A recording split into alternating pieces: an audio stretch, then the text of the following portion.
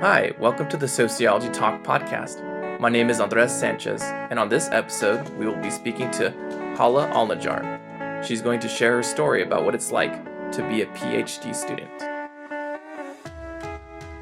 Okay, welcome to a new episode of what our sociology students doing today.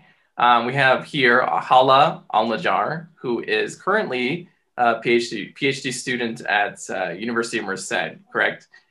Yes. And she had actually gone to CSUB as a sociology major and had graduated and was it 2014, 13? 2016, Oh, okay. or is that right? Yes, 2016. Calculating time right now is difficult, but yeah, 2016 is when I graduated. Okay, for sure. And so we welcome you here and thank you for coming and devoting some time to us and the sociology students that really want to know your story. So with that, I'll welcome you if you want to open up with any information about you and maybe why you decided to become a sociology major. What drew you to sociology? Yeah, so I always say lately, as I'm gearing up towards finishing my PhD, I'm constantly having conversations about how I ended up here. And I always say that I literally fell into it, having absolutely no clue what I was getting into. I was a first gen student. No one in my family had attended college before. I went to orientation, having some perspective of maybe what I wanted to do. The career floating around in my head was social work for no real apparent reason. That's just, it interested me. And so I vividly remember, we had the first general point of orientation and then they broke us up by major. I did not know what I wanted my major to be at that point. And they had people with signs with the major written on it. And I saw sociology and I thought, well, that sounds close to social work. So that should be probably where I should go. So I went there because I didn't see a sign that said social work. And I was like, okay, I guess that's not a major. News to me. So I went to sociology, not knowing anything about it whatsoever, not really having a passion for it, just thinking it would be a checkpoint towards this career in social work that I thought I wanted at the time. And then I took intro to sociology, and that was my first exposure into what this actually was. And it was just something that immediately resonated and interested me. It was a matter of seeing terms being put on things that I had already observed in my life, thinking that I was, kind of crazy and thinking that I was seeing things around me and patterns. I had some awareness of like gender inequity and things like that, but I'd never saw terms placed on that. I'd also never heard people talk about it in this very, broad scope of applying it, and that there's multiple people that experience this and that there's all these other factors that influence it. And I remember I took the class with Dr. Dugan, who's amazing and was the perfect person to have that intro class with. And I remember her just giving some examples that were so personal, but, still resonated with me. And her talking about, not being called doctor by students, whereas male colleagues would be called doctor, right? And that was something that I couldn't relate to at all. And yet it resonated. There was something about it that clicked. And so since intro, I just knew this was something I was passionate about. Still didn't fully understand what I was doing. Still thought social work was the path for me, but now having more of that kind of inequality lens that was pulling me in. And so having more of a passion for sociology itself, rather than the specific career path that I was headed towards. And so it started with intro. It started with intro to Soc. And I think what a lot of us hear is having labels and theories and terms to apply to our actual lived experiences. That's what really pulled me in. Yeah, that's really cool. I would say that I have a similar experience. I took a class at a community college, so Bakersfield College. That's where I went to for right out of high school. And yeah, I had an amazing teacher who, like you said, applied concepts to things that I had known about, right? Right. And so it's really interesting. And what really drew me in even more was the fact that I could make sense of reality. Like Right. you had mentioned, like, oh, I'm not the only one seeing this, that this is a general pattern that's happening. And sociology was really able to explain those patterns clearly so that I can understand them. And so that it really made sense of my lived experiences, you know? So that's really cool. So it sounds like, you know, we have like kind of like the same, you know, interests going into sociology. So that's sociology. So that's really cool to hear. So kind of going, you know, taking steps ahead, you know, after you took those introductory courses to sociology, you really got interested in the major. After graduating, what then made you decide to pursue your doctorate in sociology? Yeah, so funny enough, that's another thing I fell into. It's kind of I've lucked out in a lot of ways that I've fallen into things that ended up being my passion. So you know, I mentioned that when I went into sociology, I thought that I wanted a career in social work. And as I learned more about what that was, that's not something I could see myself doing. Just the, you know, emotional taxation that takes on a person. It was just something that I couldn't see myself being able to handle. And so I started thinking about what other career paths I could see myself on. And I really had no idea. That's just not, I didn't enter college thinking necessarily about this as a means towards a career path. Even though I entered with social work, it was really like college is just something you check off the list type of thing.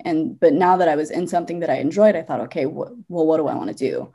And I actually was in, I can't remember which sociology class it was, but they brought in a couple of professors to talk about what it means to be a professor and what you need to do to get there. And I'm not going to lie, the thing that pulled me in was, hey, you get summers off, or most of the times you can get summers off. And I was like, wow, that sounds great.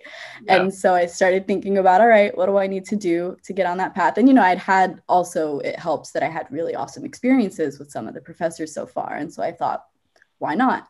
And at that point too, I had started to get more into doing individual research. So I was also, you know, delving into the research side of sociology. So professor path seemed like the obvious answer. And so then, you know, and again, shout out to Dr. Dugan. I always give her credit. She was like, you like research, you're good at writing, you enjoy it, you should look at grad school. And it was her that even pointed out UC Merced had a PhD program. I'd never heard of UC Merced before that. So that kind of just set me on a path of, all right, again, the career is professor. So the path towards that is a PhD in sociology. It was like literally the same thing that happened in undergrad, but now for yet another degree. Right. Yeah. So that's really cool. You know, UC Merced, I think, is pretty new. I mean, at least compared to other UCs, right? Yeah, I think we've been officially around, I want to say, for about 15 years now. Yeah. Okay, yeah. Cool. And so and a really cool fact, I think I toured that campus before, and it's like mostly powered by renewable energy, right? Yes, so I think we're like top in the most, you know, sustainable campuses at this point. The benefit of building a completely new campus in this age is you can kind of establish those things from the jump. So yeah, it's grown. So you should definitely visit it again because it keeps growing. Yeah, for sure. I know they're working on building a new project. I can't remember what the building was called, but that's really cool. I was just really amazed when I toured that campus. And so, yeah, that's a really cool story. So, you know, you had other professors come in and really talk about their experiences, and also summer is great. I really enjoy it. But then, you know, you go into your PhD and you're like, hold on, wait, there's a catch. I have no summers when I'm a PhD student. Right. And, you know, but, you know, you'll benefit from that later. So that's really cool. As of this recording, I don't have a PhD. And so I had been interested in the UC Merced program, and which is why I was there touring it. So that's really cool. It's nice to hear about it. Yeah. And so what were, I guess, you know, being in the program, what were some of the challenges going into the program as an undergraduate to a graduate student? Can you explain what the transition looked like, maybe some of the challenges and maybe how you overcame them? Yeah, I mean, it was definitely challenging, as you would expect. I don't think there's anything that you can really do to prepare for grad school. You know, there's always going to be something that you miss. You know, I definitely was coming in strong and having experience with research. You know, I'd conducted my own research project. So I definitely had a good knowledge of that. Whereas I think some other students maybe didn't, or they'd worked with other professors, but they didn't have kind of that hands-on experience. And even having that, there was just still there was a benefit to going to UC Merced because the population there is really similar to what we have at CSUB. And it wasn't this huge UC. So I didn't feel just completely like that, I guess, culture shock of going to this new institution that was so different. It was really similar in a lot of ways. But, you know, grad school is just a lot more demanding. I operated through undergrad kind of, you know, for the first half of it of just needing to get done. And I didn't really develop that passion until close to the end. And grad school is, you absolutely need to have that passion, because if you don't get yourself through, no one's really gonna watch you and ensure that you're completing what you need to complete. So there was definitely that shift of, you know, being a lot more independent. And, you know, there's also just that increased need to have a deeper understanding of sociological concepts. There were certain, you know, I'd taken all the classes in undergrad, but you're not really getting it, you know, in undergrad as much as you do later. And so I had a pretty surface, at least seemingly in my eyes, surface level understanding of some of these concepts. And so, you know, there were moments when I was in classes where I felt extremely intimidated because people were rattling off these terms and these theories and these knowledges that I just didn't know or I'd heard of, but couldn't actually tell you what they meant. And so there was definitely, you know, moments of just self-consciousness, that imposter syndrome coming in, of feeling like maybe I'm not cut out for this. You know, Dr. Dugan was wrong. I can't actually do this. And I would say that was mostly the first year, because I'm just, and it's also, you know, you're balancing taking a bunch of classes while also having these research commitments, while also TAing for a class if you do end up taking on a TA-ship in grad school. And so it was also just a lot to have to balance, while also feeling like I have a lot of knowledge I need to grow in some of these areas. And so that first year was the hardest, but, you know, you start to get used to it. You start to just, again, develop that language. You start to understand the language that people are speaking in these kind of like settings, and also reestablishing that confidence in my research. I think that was kind of the shock of grad school was, you know, you're going from maybe having very specific research interests to now having, you know, to take those theory classes again, to take some of those areas that you're not so confident in. And so it was also having to remember that I'm confident in the areas of research that I'm doing, and kind of use that confidence to spill into all the other areas that I'm not so strong in, because sociologists aren't experts in everything. You do end up having those specialty areas. So kind of having to remind myself that, but it was difficult, but I would say I acclimated, you know, pretty quickly. And I think that was in part due, again, to UC Merced being in a lot of ways really similar to CSUB. Right. Yeah, that's really cool. Yeah. So you mentioned things like self-motivation, having a passion, right? And then that whole imposter syndrome, you know, that's definitely real for a lot of people. You know, I, you know, came from a working class family. I was, I think, one of two people that actually went into a master's program, and that same experience is what I had, you know. And for me, I was, I don't know how you kind of went about it. For me, it was like, I'm gonna take this class. I'm gonna come back tomorrow and see how it is, and if it's still okay, then I'll come back the next day. And then I took it day by day, I took it week by week, and then soon enough came to a situation where I was like, I'm about to finish my master's thesis. And you know, I thought back to those first days where I was just like, I'm just gonna give it another day. I'm just, you know, just seeing each step instead of the whole picture was much easier for me, you know. And I had, like you said, there are people like tossing out concepts and terms, and I'm like, am I supposed to be here? Yeah, and I think that's the thing you learn, right? Is that, I always say it, and I don't know if I can curse on here or not, but yeah, you know, like once you get into grad school, it's really just like the art of bullshitting in a smart way, right? Like you know, you learn that those people that are throwing out those terms, it's not that they know more than you or that they're more intelligent. They're just bullshitting their way through as well, and they're, you know, also wanting to defeat their own imposter syndrome by sounding smart, right? And so you realize that not everyone actually knows more than you, you know, and if they act like they do, they don't. Like they're all actually in the same boat as you.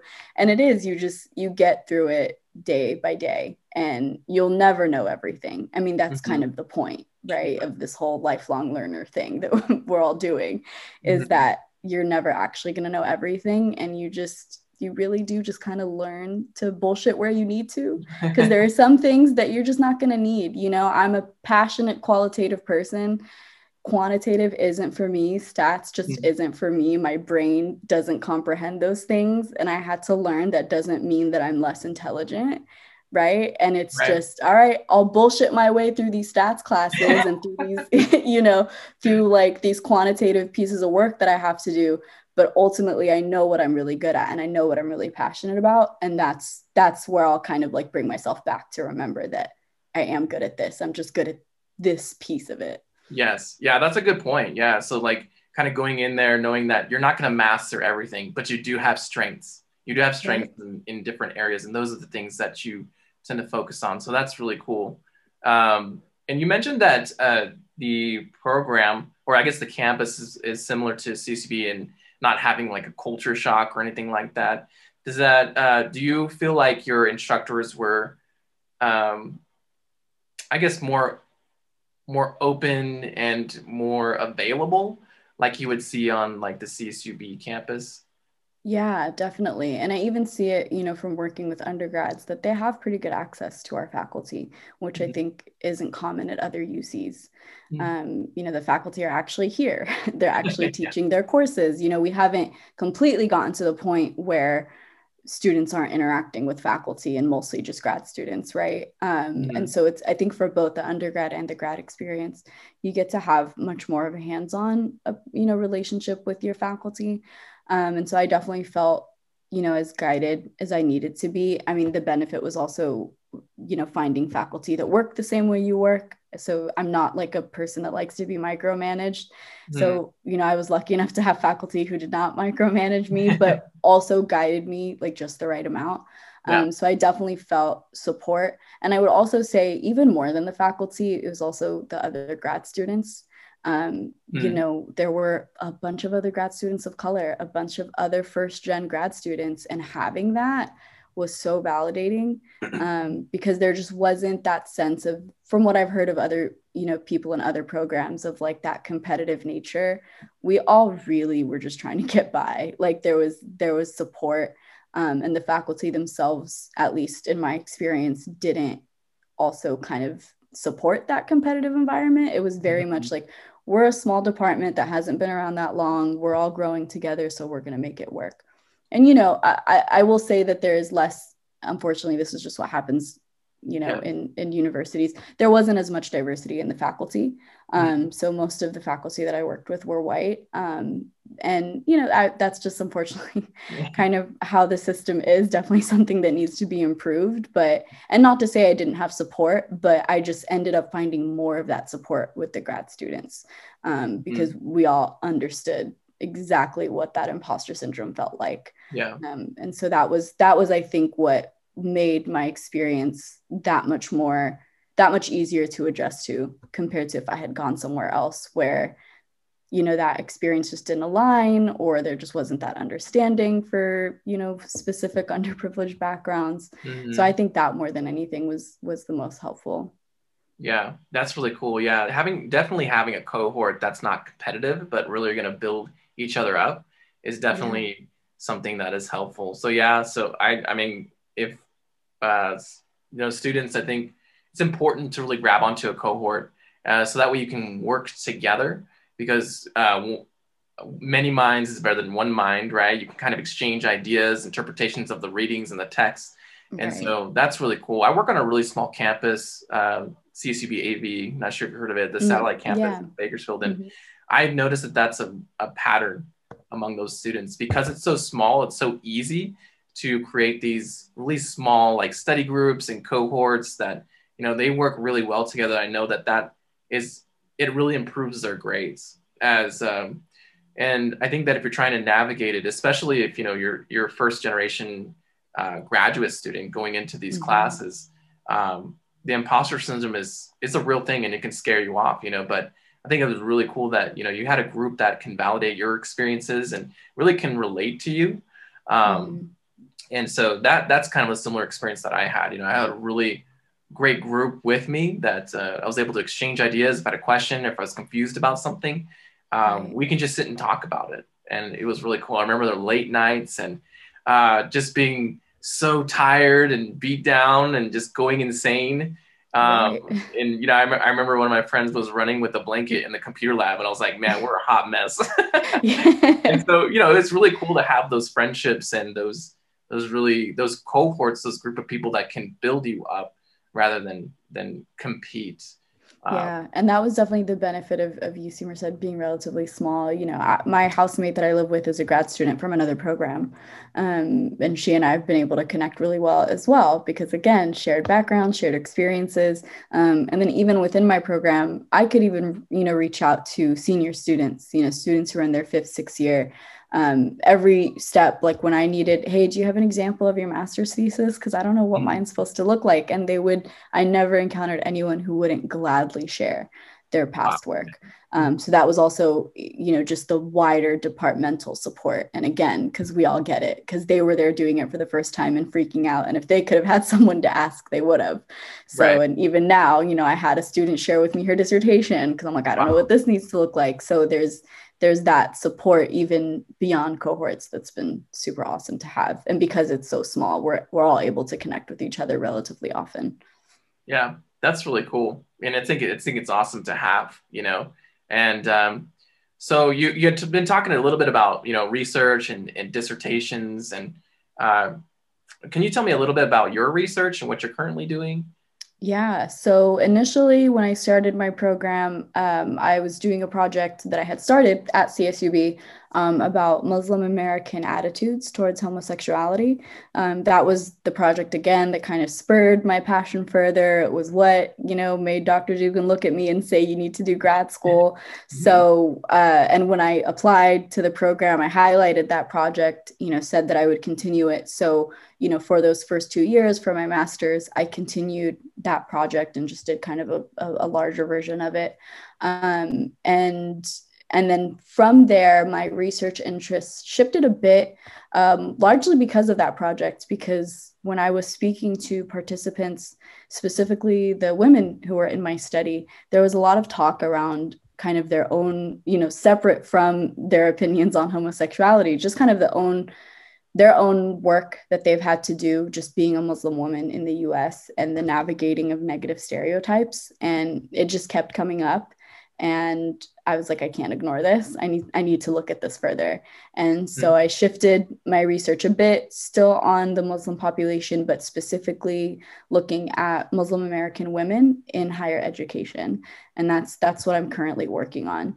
And I had also taken classes in education, and that sounded really interesting to me. I'd obviously been through my own weird journey through education and somehow ended up here. So I was really interested in exploring that a bit further.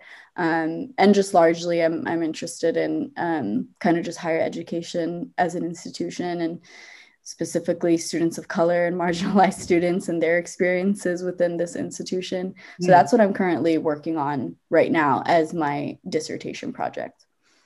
Wow. Yeah, that's really interesting. And so you said you were a qualitative type of researcher. So I'm assuming you're going out and collecting data in the form of interviews, or? Yes. Yeah. So I've done interviews. The goal pre-COVID, I wanted to also do, some ethnographic observations, but everything had to happen virtually. So all of my interviews were conducted over Zoom. So I had to focus on that as my one kind of piece of data.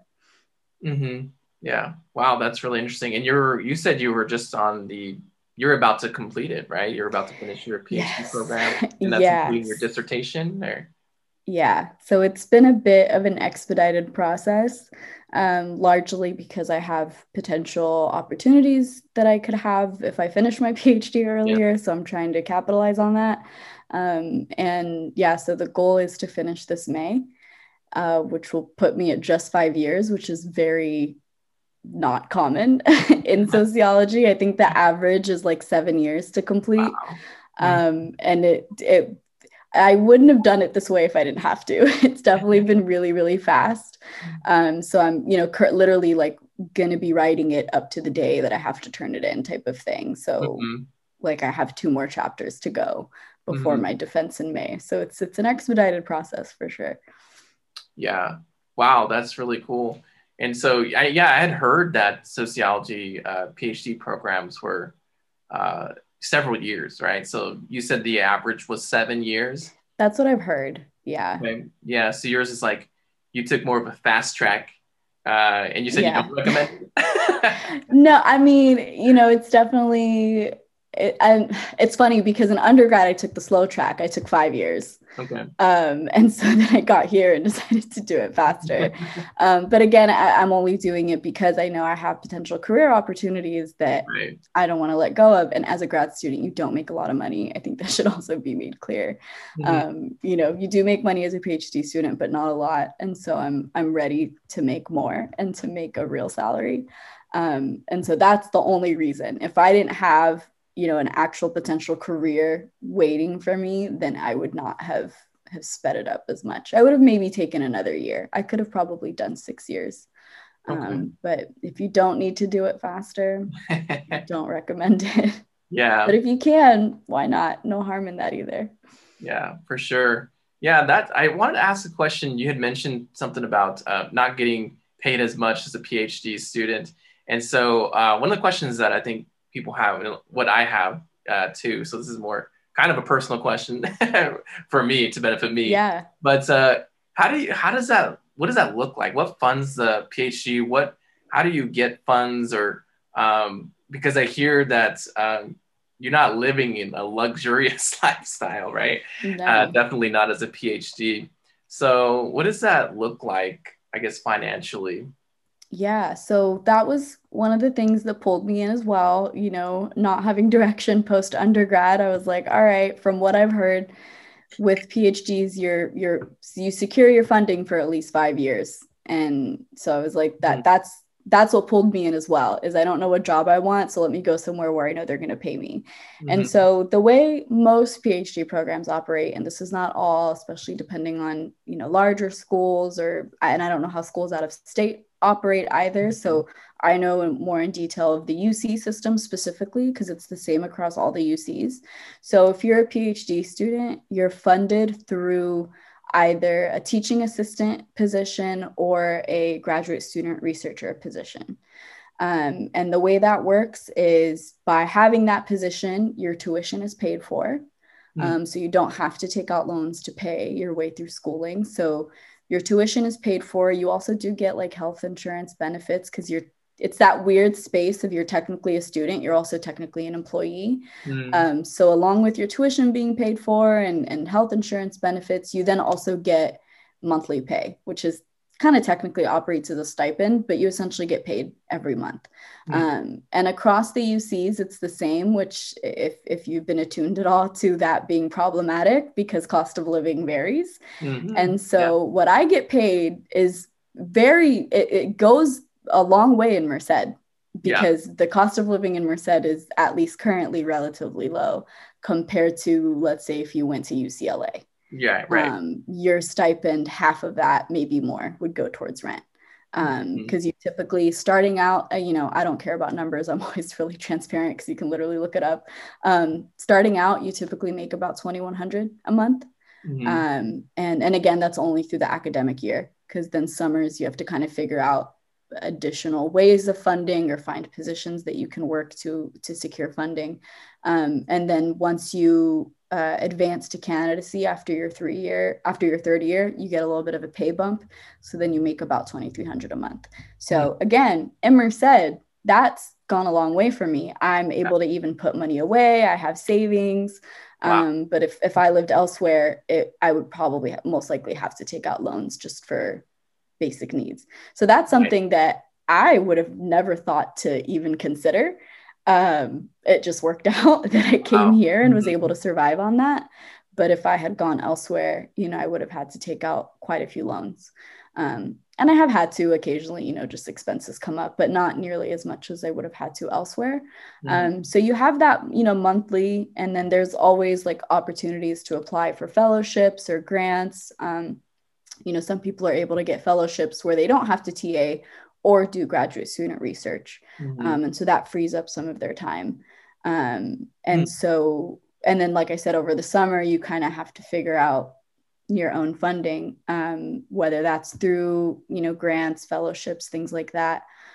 Or, you find an opportunity to do research with a faculty who has funding that they can pay you with. Wow.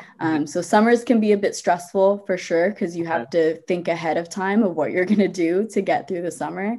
And UC Merced being small, there is sometimes extra funding that grad students get. It's still not enough to get you through the whole summer. So I've always had some type of position every single summer, whether that was an opportunity on campus, like they have maybe summer programs where they need grad mentors, so they'll pay us. Or I've worked as a graduate student researcher with faculty who had the money to pay me. So summers can be a bit stressful figuring out how to get through. But you do get paid, through the academic year at least.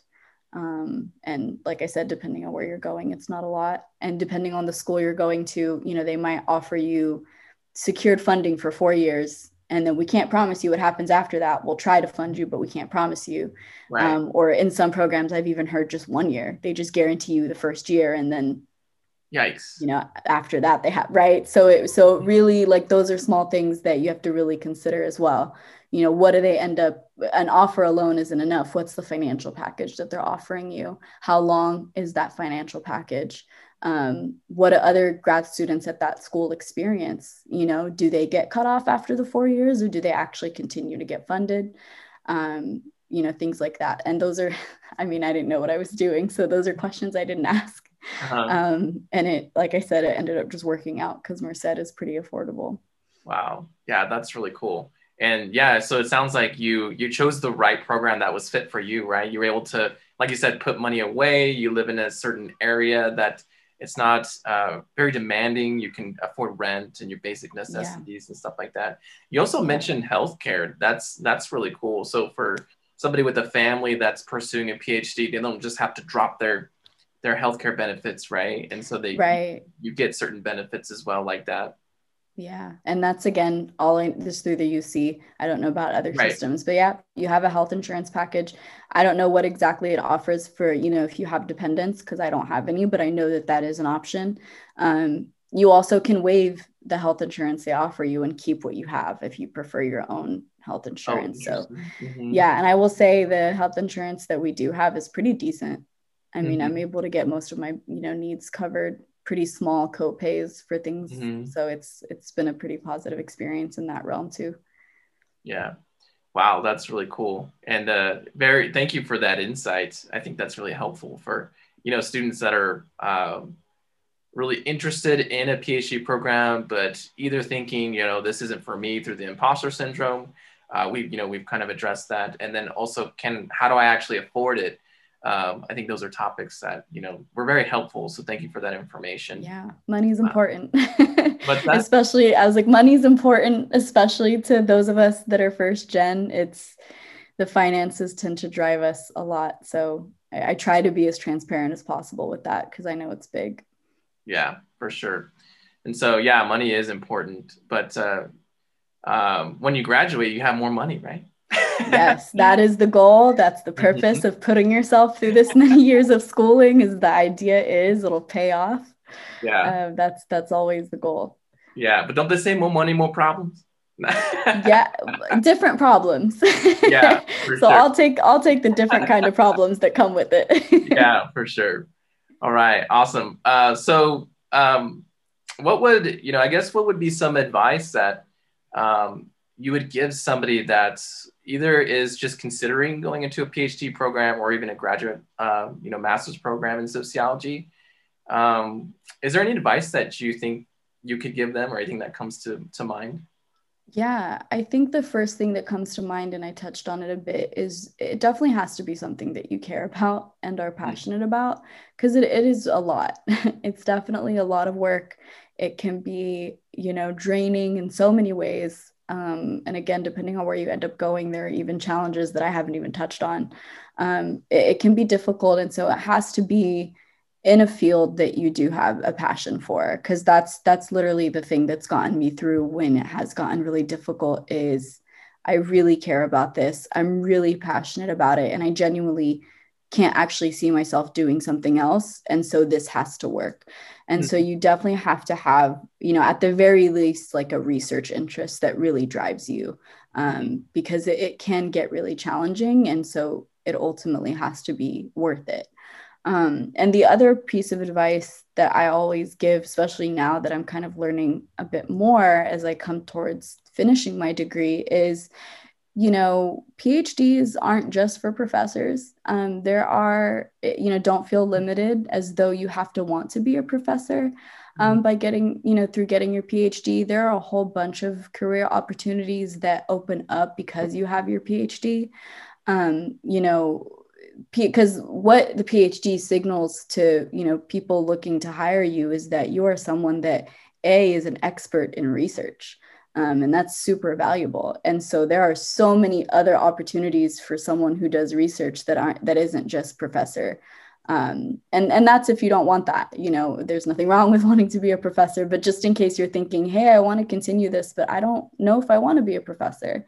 Then you have, this other pathway to just expand on your knowledge until you figure out what you want to do. I mentioned earlier, I wanted to be a professor when I got into it. And then I slowly kind of shifted, maybe wanting a career in nonprofit, maybe wanting a career in more administrative work in higher education. That's kind of what I've been exploring currently. And so grad school gives you an opportunity to grow those skills, those research skills, while also kind of giving you a window of time to explore potential career opportunities at the same time. And so I currently work at UC Merced. I work as a grad student researcher in the Office of Equity, Diversity, and Inclusion. And that was a career path I'd never thought about. Once again, it's not something that I'd considered. And now I'm really driven to get a career specifically in equity and diversity. And that goes in so many sectors. That can be in nonprofit, that can be in corporate, that can be in higher ed. And by having this PhD to back me, but then also this experience, I'm super marketable to all these different sectors. Right. So also just, being not feeling so limited by what a PhD means and what career path that could lead you down. And not being scared to change your mind if your ideas of a career change, because that has happened to me, obviously, multiple times through undergrad and through grad school. So it's, don't feel like you're tied down to one thing if you do decide to pursue grad school. Yeah, that's a good point. I think that's a lot of people think when a lot of people think about, well, if I go into PhD, I'm really limited to just teaching sociology. And so, yeah, thanks for bringing that up. You're not limited. People actually value you because now you're considered an expert in that field, especially I guess it depends on the direction you want to go into. You had mentioned, right. Going into nonprofit, stuff like that, even corporate, the sociology majors are well-versed and trained in research and collecting data, evaluating data, interpreting data. And that's stuff that people want. That's stuff that people like. They really, sorry, I have my son screaming. No worries. But, that's something that people value, and the ability to do that. And I think sociology students are well-trained in that and therefore valuable and marketable. No matter if you're a qualitative or quantitative researcher, you're valuable in each way, and so, yeah, that's really cool. And so I really appreciate you coming on here and sharing your story with us. And, I'm really looking forward to reading your dissertation if you're willing to share it. Yeah, of course. Fingers crossed that it gets done by the time it needs to. Yeah, and love to have you back on to talk about more about your research if you're willing. And I know I asked a little briefly about your research, but I know we have, a little bit of time here, but I'd love to hear more about it and, what you found. And I think that'd be really cool if you're interested. So again, I really appreciate having you on, and thank you. Yeah, thank you. Thank you for listening to the Talk with the Sociologist podcast. Make sure to check out other episodes for more stories of the lives of sociologists.